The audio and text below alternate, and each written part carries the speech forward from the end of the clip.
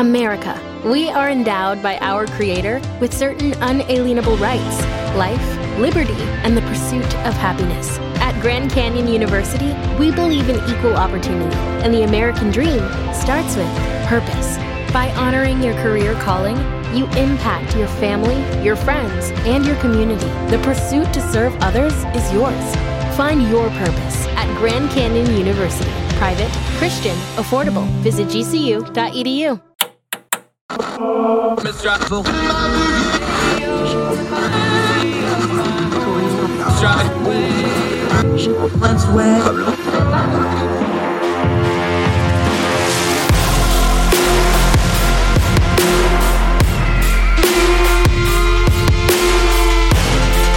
your host, Andrew Donaldson.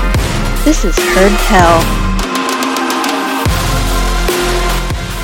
So you might have heard tell that things are not well with our friends down under. In Australia, our Aussie friends are suffering under about the 8th week of really restrictive lockdowns because of the COVID. Our Aussie friends find themselves in a tough spot because their government is worried that the Delta variant and this third wave that is sweeping through Australia right now is going to hit a very susceptible population because Australia's vaccination rate is so low. It's only about 20%. But there's only about 25 million Australians. You'd think you could fix this quickly.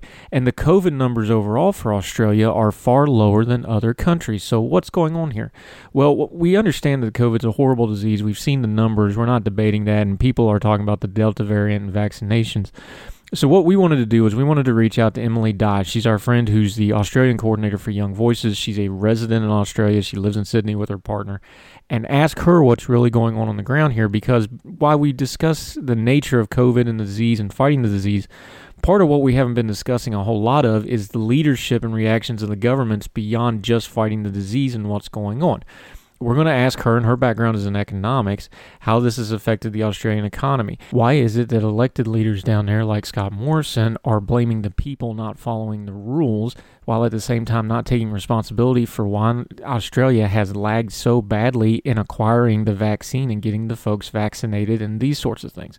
So we're going to turn down the noise on all the viral videos of troops in the streets and a lot of the screaming headlines about the draconian lockdowns in Australia and talk to somebody actually in Australia to find out what's going on from it. Not only that, but we're going to talk about lessons in leadership and what we can learn for the rest of the world going forward as everybody tries to get through this COVID-19 pandemic, but also try to figure out the best way to go about our lives under very difficult circumstances. So that's what we're doing today on Heard Tell. Emily Dye from Young Voices Australia, right after this.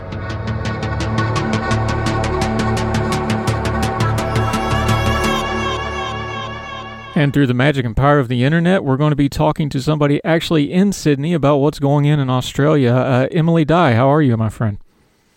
I'm doing well, or as well as I can be during lockdowns.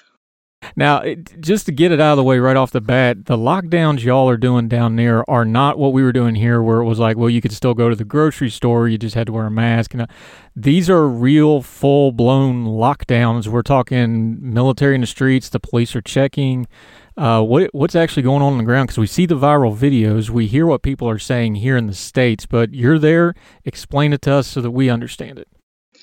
Yeah, we've got, they're pretty strict lockdowns. We can go out to the grocery store, but only one member of a household is allowed to leave per day. So I can go out to the grocery store, and that means my partner cannot. We've got a few businesses that are still open, so you can still go get coffee. You can't go to restaurants. There's food delivery services. And the only other real reason to go outside is you're allowed to exercise. Though you have to wear a mask if you're not exercising vigorously. So a walk would probably require you to wear a mask. And the police are pretty heavily monitoring that. So if you mess up, the fine for not wearing a mask is $500. The fine for being out without a reasonable excuse is $2,000. So you can pretty easily be bankrupt by messing up the COVID rules. So we're on, day 45, 46 of the real strict lockdown in the Sydney area now. How long has this been going on? It's been going on since the end of July, end of June, and it just keeps getting extended. So it was going to be a week to start with. It's then going to be 2 weeks. Right now, I think we're set to end at the beginning of September, I think September 4th.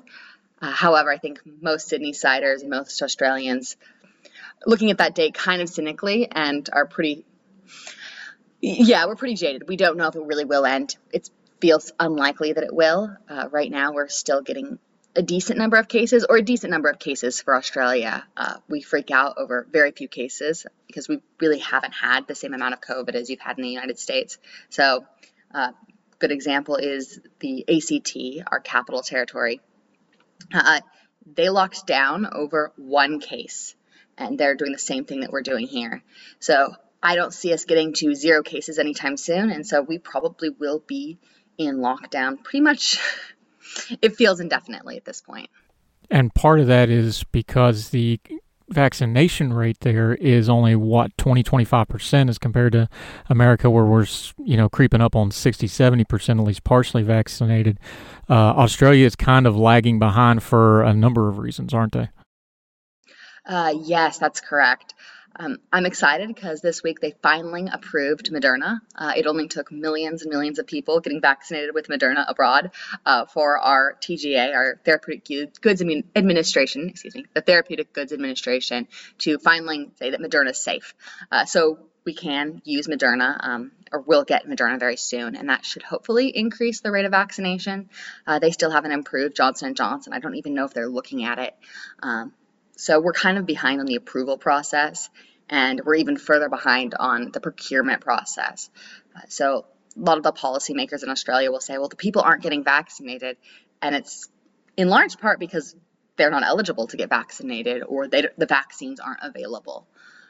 They're trying to get people that are younger to take AstraZeneca, but there are risks with AstraZeneca, and you have to get a doctor's exemption in order to take it. And so a lot of people are choosing not to do that. They're choosing to wait, which seems reasonable. And yet we're really being blamed as being like anti-vax, which I don't think is the case or is really fair to the Australian people. Yeah, you've been doing something with your writing on the subject, your most recent piece in 1828 that folks can find.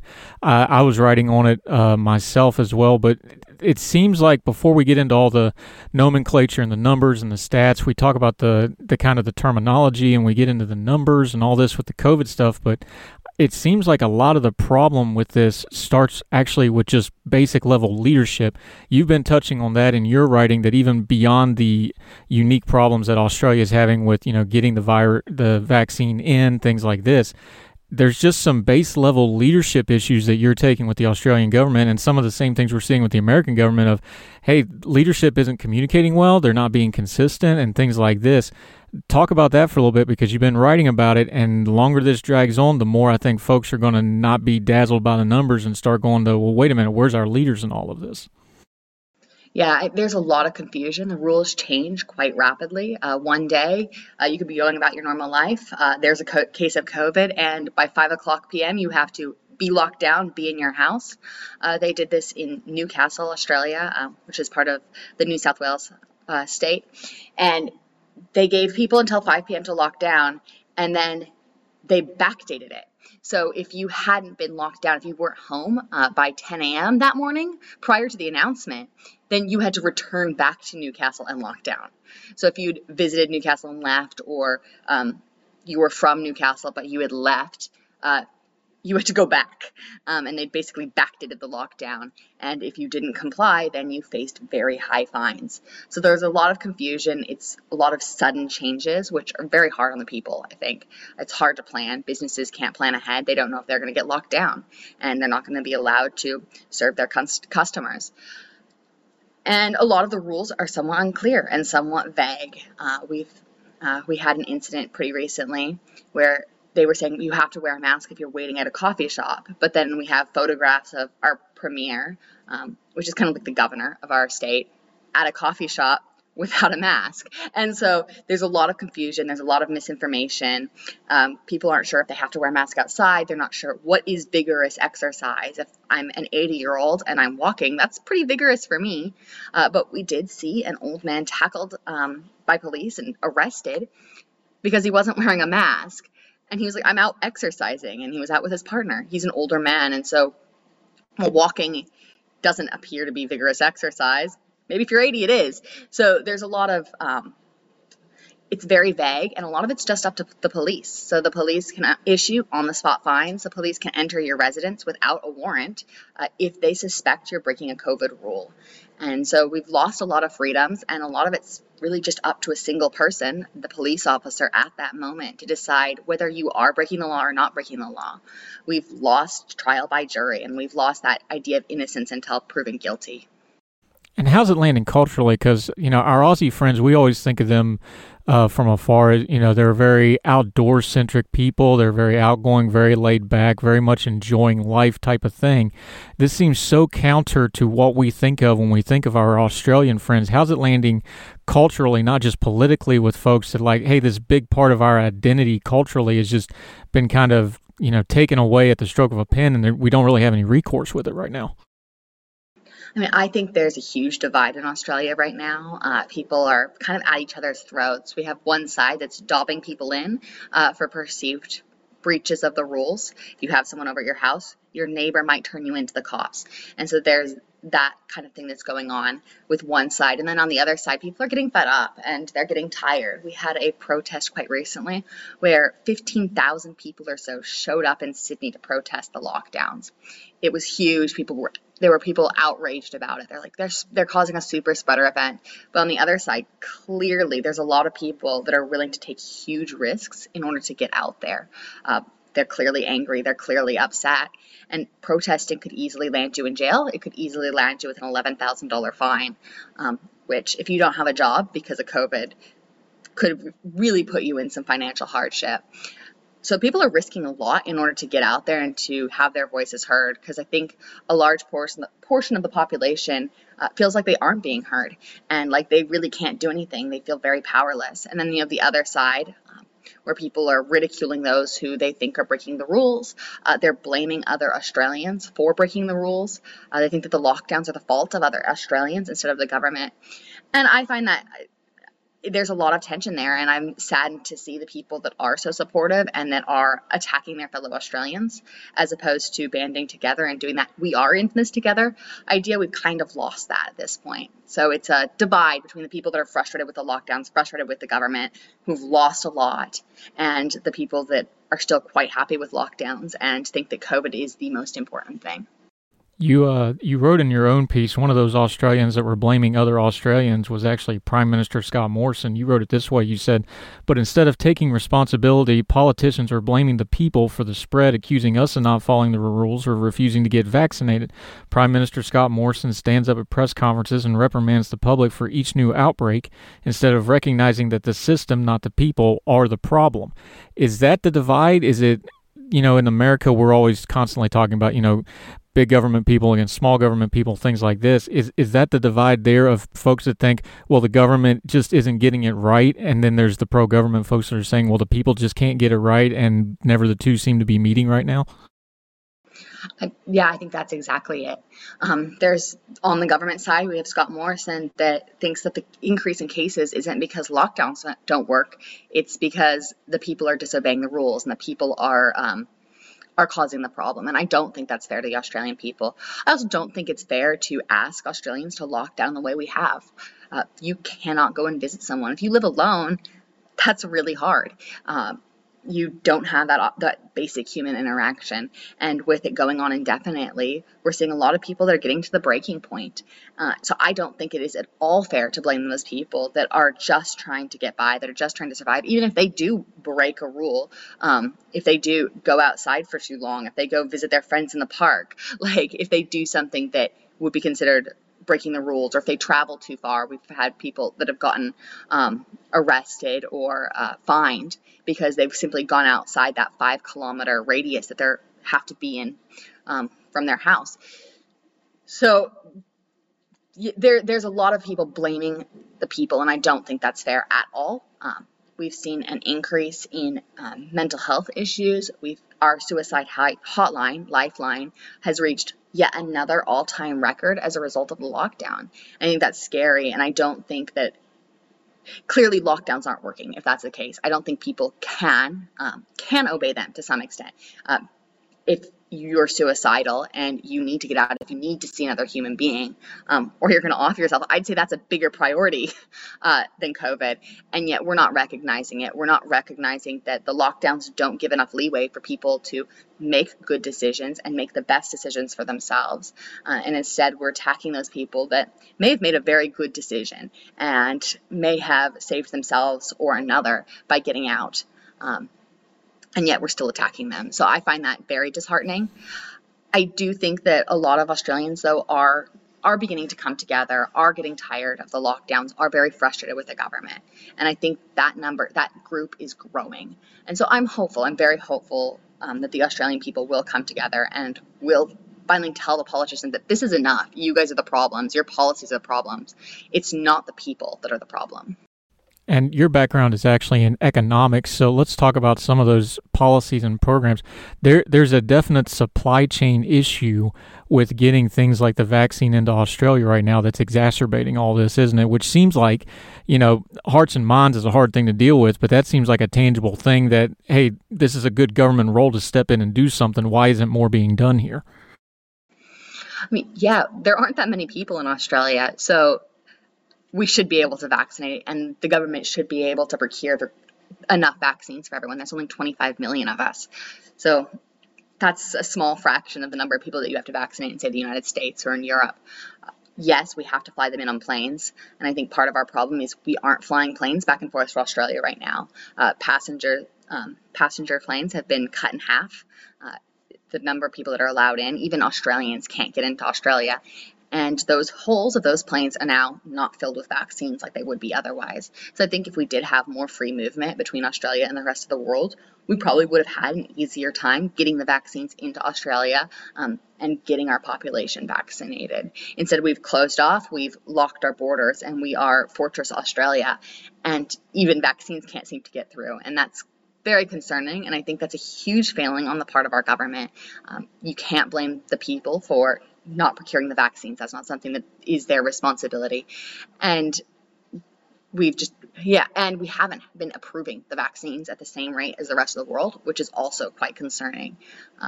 While the rest of the world has a large selection of vaccines, they can get Moderna, they can get Johnson & Johnson.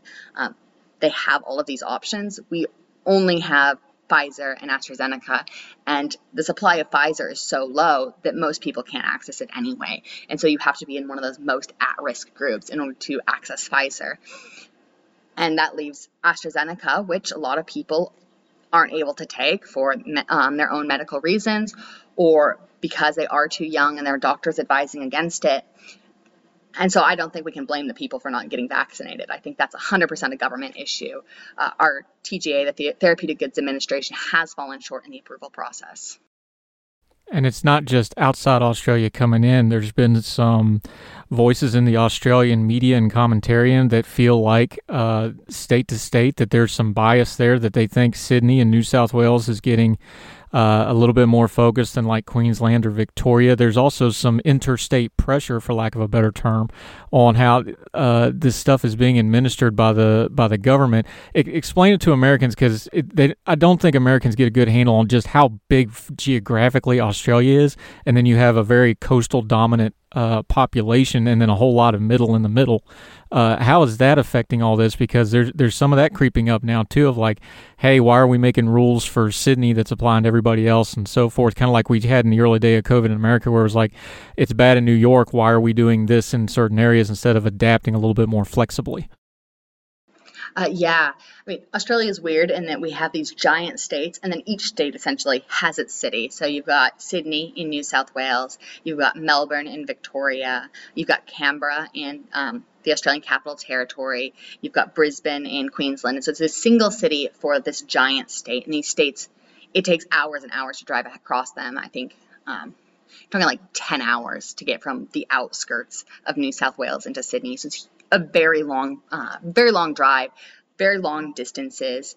The majority of the population is in those city centers. I think it's 0.22% of the land is all we're really using in Australia. The rest of it's just open space. And part of that is because that land isn't habitable. We've got the outback. People aren't living out there, but we still don't use very much of our land. And so people are very much collected into these small areas. We do have rural communities, and they aren't experiencing COVID in the same way as our larger cities. It's very hard. I don't even know how you would get COVID in, say, Dubbo or one of these smaller towns out in the middle of nowhere. So you got to get on a plane to get out there. People aren't traveling quickly, like regularly back and forth between these small regional communities and the bigger cities. There aren't international people coming into those small towns. So they're pretty protected. And that's been very good because the small towns tend to be more vulnerable. They don't have the same resources as the larger cities. On the converse, our small towns have been hit pretty hard in that they are far away from the cities, and often we'll have, say, a small town that's on the border of Queensland and New South Wales that is in New South Wales. The closest city is Brisbane. It may be a 2-hour drive to the hospital in Brisbane, but they can't access that because the borders are closed, and they have to get an exemption to drive across the border to get to Brisbane. And so if they have a medical issue, they've been forcing people from those small towns on the outskirts of New South Wales to drive, say, 8-10 hours to the hospital in Sydney. So there's been a lot of pressure there, and I think our small towns and our regional areas are suffering more because of the border restrictions than they are from lockdowns. We've locked our state borders in a way that I think would be very shocking in the United States. You wouldn't see, say, like Washington and Oregon having a hard border between each other. That would be shocking. But that's what we've got right now in Australia. If you're in New South Wales, you can't get out. You have to get an exemption to go, say, to your family member's funeral in a different state. And you have to ask the government to get out. So that's been hitting our rural communities, and that's one of the things that people are very unhappy about is those border restrictions more than anything in many ways. In the cities, it's more the lockdowns that people are concerned about. Now, in the Australian system, what's their recourse on things like this? I know you mentioned the Therapeutic Goods Administration, the TGA, be roughly analogous to like our FDA or something like that in America. When you have these regulatory bodies that are handing down these kind of things like limiting vaccines, and then the government's also, on the other hand, limiting travel for people that aren't vaccinated, and you're like, well, wait a minute, we can't have vaccines. People just feel like there's nowhere to go and no hope here. What's their recourse? Is there elections coming? Is there... I know we've seen more and more protests, but obviously that's iffy with the fines that they're talking about levying. What's the recourse for the average Australian right now as they go forward? As like you said, there doesn't really seem to be an end in sight coming here. I've seen a lot of the popularity for the Liberal Party, which is essentially the Republican Party. I think that'd be the closest comparison. They're losing a lot of support right now. They're in power. Scott Morrison is a Liberal Prime Minister, and people are less happy about the Liberal government, and they voted for the Liberal government because they said that they were for freedom, and they said that they were the government that would allow choice. They were the government that cared about the economy, that cared about your jobs, and we haven't seen that in COVID. So people are leaving that party, and the Liberal Democratic Party is the Libertarian Party. Here in Australia, people are moving to that party, and it was a very minor party prior to this, and they have gained quite a bit of support recently as a result of people being upset about the lockdowns. The only other way that I've seen people able to really show that they're upset has been going to protests. And we've seen a lot of protests, particularly in Victoria. As soon as there was a lockdown, within hours, people were out on the street protesting. They were the state that had the harshest lockdowns of any state in Australia. They were locked down for much longer than anywhere else. And they were the place where we had the most COVID cases, the largest spike. They were also the state that suffered the most from lockdowns. And so I think this time around, they're like, no, don't do it to us again. We don't want to lock down. And when they were locked down, they weren't even allowed outside for more than an hour a day. So they were allowed to go out and they could either get their groceries or exercise. You couldn't do both. And so it was very harsh, more so even than we're facing right now in New South Wales. And so those people have been coming together and protesting. There's been a lot of pushback on social media, but Australia does not have freedom of speech in the same way that we have freedom of speech in the United States.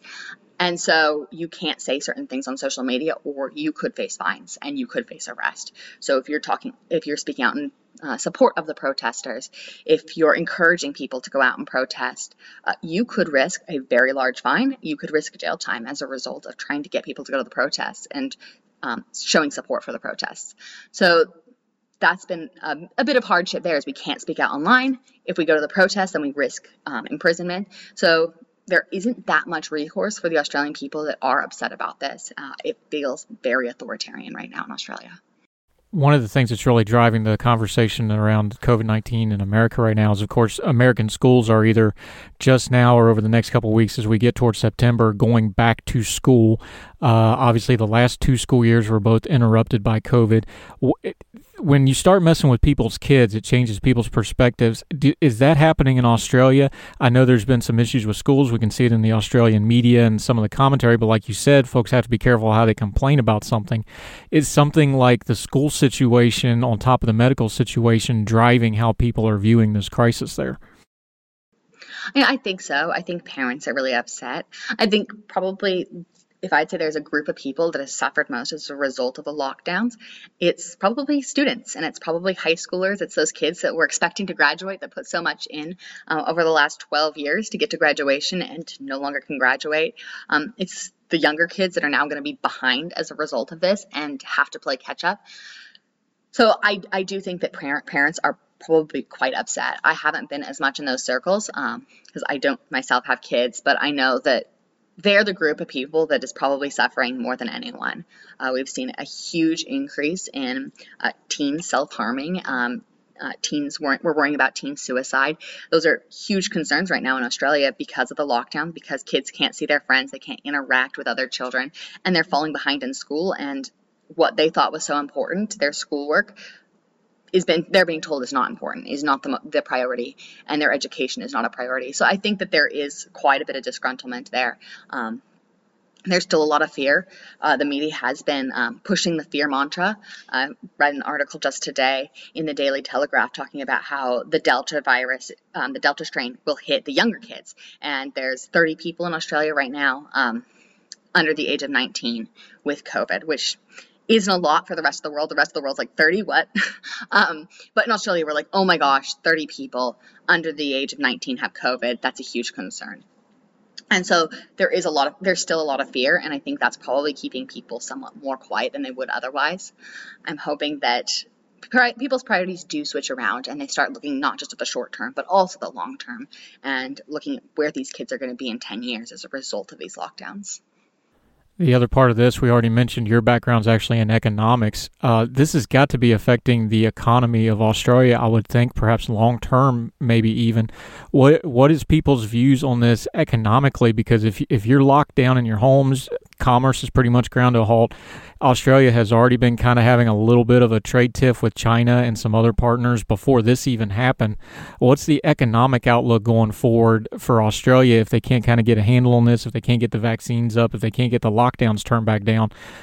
Is this something that people are concerned this could be very, very damaging to the economy in Australia? Absolutely. And with the last lockdown, we saw a pretty quick recovery, but a lot of that was in the public sector. So the government's hiring, and the government's hiring in bulk. And as a result, it shifts the numbers so it doesn't look as much like we're having the economic downturn that we are. But if you work in the private sector, if you own a private business, those are the people that are struggling the most right now, and they are really struggling to just survive. The other day, back when I could walk to work, and I was still going to work, I decided to count the number of businesses that had gone down just on my 20-minute walk, and there were 14 businesses that had boarded up, were closed, gone forever as a result of these lockdowns. So I think very much on the ground, people are feeling it, and the economy is suffering. However, the numbers don't necessarily reflect that because the government is pumping so much money into our economy, and that really isn't sustainable. Having our economy built on government employees and government paychecks and government pensions probably is not a good long-term strategy, and our debt is increasing rapidly, more so than we've seen in a very long time. Australia doesn't have the same struggles with debt as the United States does, but we now do. We now are having a very rapid increase in debt. And again, that is not sustainable, particularly, as you mentioned, with China, and with China being so dominant in the area. And they have been punishing us with trade restrictions, and they're one of our major trade partners. So when we said we wanted an investigation into what happened with COVID, the Chinese government started sanctioning our beef, started sanctioning our wines. There was a big push to drink Australian wine because the Chinese government stopped buying our wine. And the wine industry in Australia is very large. It's one of our key industries. And so we were really struggling as a result of that. So I think that, yes, the Australian economy is in a very precarious situation. Our numbers are based on government spending and government jobs and not on a strong private sector. Is there a sense among the citizenry in Australia, they're very nationalistic, and I mean that in a complimentary way, they're very proud to be Australian. Is there a sense of that when they're like, hey, China is an economic foe right now, we need to buy our own products, these sorts of things? Are they aware of those sorts of geopolitical things? What's the climate media-wise for just kind of the common Australian? Are they aware of that? Are they aware of that tension? Are they aware that, hey, we're falling behind here as long as we're in lockdown? How's that landing with the average folks on the streets in places like Sydney? Yes, absolutely. The Australian people are very much willing to step up. So when when China starts sanctioning our goods, then the people are right there and be like, well, we'll buy that. So there was a big sanction on lobsters, and all of these lobsters were going to go buy. So and so people were buying lobster. They're like, I don't know how to cook a lobster, but I guess we're having lobster because they're supporting the lobster industry. Good problem to have. Yeah, exactly. I was like, cheap lobster? It's not too bad. So a bunch of people were buying up these goods. The same happened with Australian wine. There was a huge campaign to buy Australian wine, drink Australian wine when the Chinese government started sanctioning us. So there is a lot of patriotism in Australia, and Australians are very ready to step up and be like, we'll fill the gap. Okay, this industry is struggling. We'll buy their goods and we'll buy Australian. And so I've been encouraged by that, and that's really good to see. There's a lot of support for local businesses. Australians very much want to support their local, which is also very good. But right now, their local can't do business, so we don't have many options. Where's the hope for the Aussies? We always want to give folks hope when we're talking about these really difficult issues. Is it, like you said, there's only 25 million of you. You would think that if you could get the vaccines in, the vaccination rate could go up really rapidly. Is it, some kind of an election situation where you have a change in government? What's kind of the near-term, mid-term, and far-term hopes for the Australian folks going forward as they continue to try to tackle COVID through the next couple of months? And I think the Australian people are a very tough people, and I think that they will build back. They're not the kind of people that lies down and goes, well, this sucks. I think they're ready to get back to work and to try to rebuild their economy. And so I have a lot of faith in the Australian people being able to bring us back from both the economic downturn and the results of COVID. I think that Australians are very eager to get out there and to get vaccinated. I've seen a lot of people on social media when they get their vaccine, it's like a huge celebration. They're like, I got my vaccine, I did it. And so there is a lot of that community camaraderie, and that's the community coming together in order to get vaccinated, get us through this.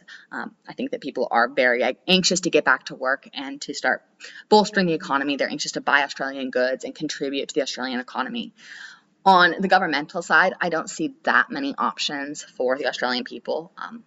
The Liberal Party was supposed to be the party that supported the economy, the party that supported freedom, the party that was letting us live our lives. And that's not happened.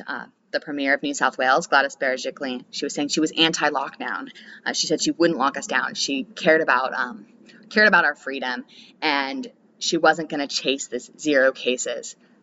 But that's not what we've seen in the last month or so. Is she's backflipped, turned around, and is doing exactly what she said she wouldn't. And so I've been very disheartened and very disappointed in her and in her government, as well as in the federal government. Our Premier, he is again a Liberal, and he is supposed to support freedom and supposed to let Australians to pick their own level of risk. Instead, he has been very authoritarian. He's pushing a very authoritarian mantra, and he's blaming the Australian people, and that's very disheartening to see. The other options are, the other major party is the Labour Party, and that is essentially the Democrat Party, and they are pushing this, and they are very much pushing for the lockdowns, and that party is very supportive of the lockdowns. So as far as major parties go, I don't think that there really is that many options for the Australian people. That said, unlike the United States, we do have minor parties, and our minor parties actually can get into office. You can get a minor party senator, whether it's the Greens or it's the Liberal Democrats or Bob Katta's party. You can have a small party that comes up and actually does have influence. So I'm hopeful to see our Libertarian Party come into fruition and start growing and start influencing the political conversation more so than in the past. I think that's one of the things we'll see is more minor parties, and more minor parties is never a bad thing. It means that there's more voices in the conversation, more people that are willing to stand up against the big parties, the monoliths that have had so much power for so long. So I'm hopeful to see that happening in the very near future. Which brings us back to your piece as a good way to wrap this up. You said, and I'm quoting you here, politicians simply want to be able to say, quote, I did everything in my power to stop COVID, end quote. When re-election season comes around, everyone else is less impressed. You think that's going to hold up? Do you think the Australian people are going to remember all these lessons that they're learning kind of the hard way while they're locked away when it comes to their leaders in the future? And do you think that's going to maybe target some change on how they view their leadership in the future like we're kind of doing right now in America? Yeah, absolutely. I think that we're going to see more diverse voices in Parliament as a result of that. I think that probably the major parties, whether it's Labour or Liberal, will probably stay in power. But I think we're going to have more voices coming into the political discussion, and that's always a good thing. And we will have more conflict there, which is also a good thing. It means that the big parties don't have as much power, can't get away with doing as much as what they want, and just running over the top of the people. We do have the little guys coming up, and that will bring a different voice to the conversation. She's Emily Dye. She is the Australian coordinator for Young Voices. Tell the folks where they can find your stuff going forward. You're writing and published all over the place, your social media. Let folks know where they can continue to follow you and follow these stories on what's going on in Australia and the other things that you're interested in. Yeah, absolutely. You can find me on my website, emilydye.com, and also on my Twitter. I'm pretty active on Twitter, which is Emily_Dye. Feel free to DM me, to tweet at me, and I will respond. And you can find all my articles on my website. And I write on economic issues. I write on the nanny state. I write on freedom. We'll definitely have you back on the nanny state stuff. You just, I saw you writing about comparing the Great Britain nanny statism over obesity and some of the stuff the Aussies might be looking to do on that. But that's another topic for another day. So we'll definitely have you back sometime soon, my friend. Absolutely. Thank you so much for having me on, Andrew. Hey, thank you for the time and the information, ma'am. Really appreciate it.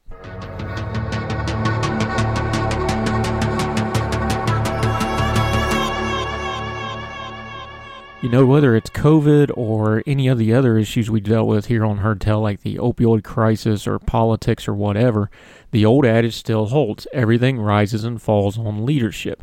So while we are dealing with the disease, and lots of people want to talk about how the disease needs to be fought, and it does, and the death toll is horrific, and the cost in human lives is bad, we always should keep in perspective that when our elected leaders, whether they're in our country in America or in any other country or any kind of political leader worldwide, they have a responsibility to the whole of their population. That doesn't mean just solving the problem in front of them, but solving it in a way that leaves their people better off than when they started. It's hard. We don't want to be Pollyannish here. We understand that things like COVID, we're learning as we go on a lot of this stuff. Just 18 months ago, our viewpoint on what was and wasn't effective against COVID was completely different. Our viewpoint on the vaccine some 6 months into issuing them to folks is different than when it started. Information is constantly changing. Our leadership, political and otherwise, needs to be adaptable as well.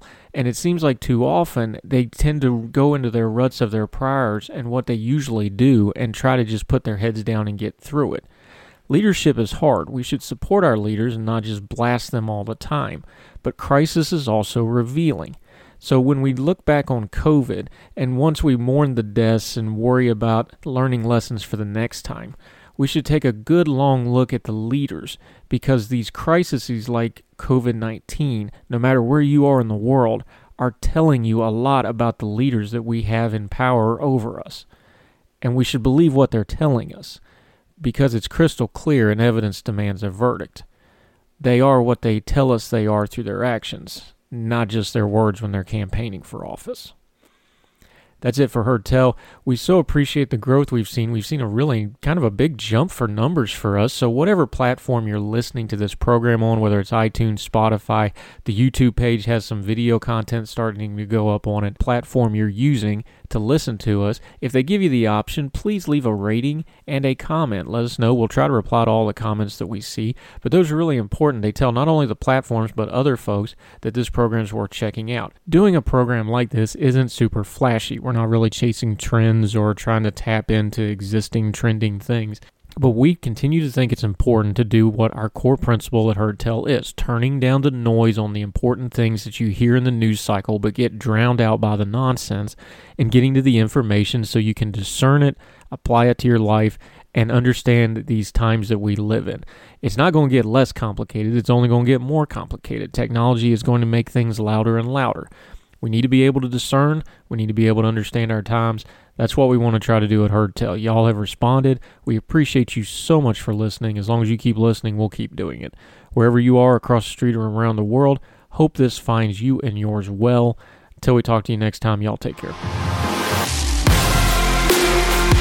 All the music on Heard Tell is provided under a Creative Content license from monstercat.com. Without the ones like you, who work tirelessly to keep things running, everything would suddenly stop. Hospitals, factories, schools, and power plants, they all depend on you. No matter the weather, emergency, or time of day, you're the ones who get it done. At Grainger, we're here for you with professional-grade industrial supplies. Count on real-time product availability and fast delivery. Call, click Grainger.com, or just stop by. Grainger, for the ones who get it done.